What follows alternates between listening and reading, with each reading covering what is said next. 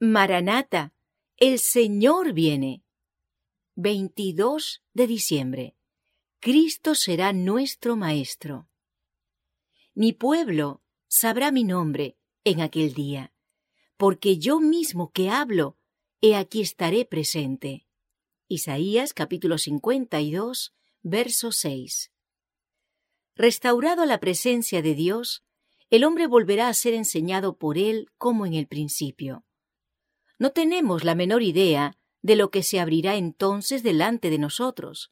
Con Cristo andaremos al lado de las aguas vivas. Nos revelará lo que Él es para nosotros y lo que somos para Él.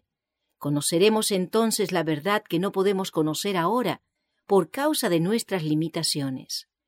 En el mundo venidero, Cristo guiará a los redimidos junto al río de la vida y les enseñará maravillosas lecciones relativas a la verdad. Desenvolverá ante ellos los misterios de la naturaleza.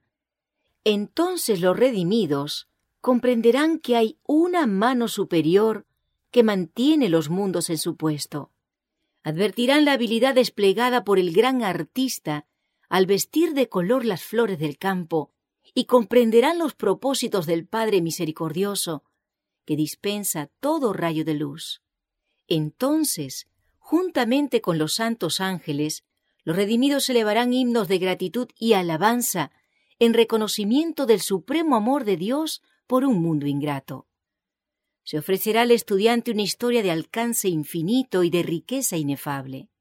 La historia del comienzo del pecado, de la fatal mentira y su perversa obra, de la verdad que sin desviarse de lo recto ha hecho frente al error y lo ha vencido.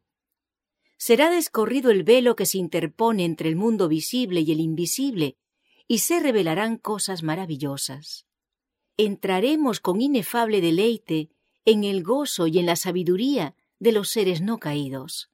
Compartiremos los tesoros ganados durante siglos y siglos, pasados en la contemplación de la obra de Dios.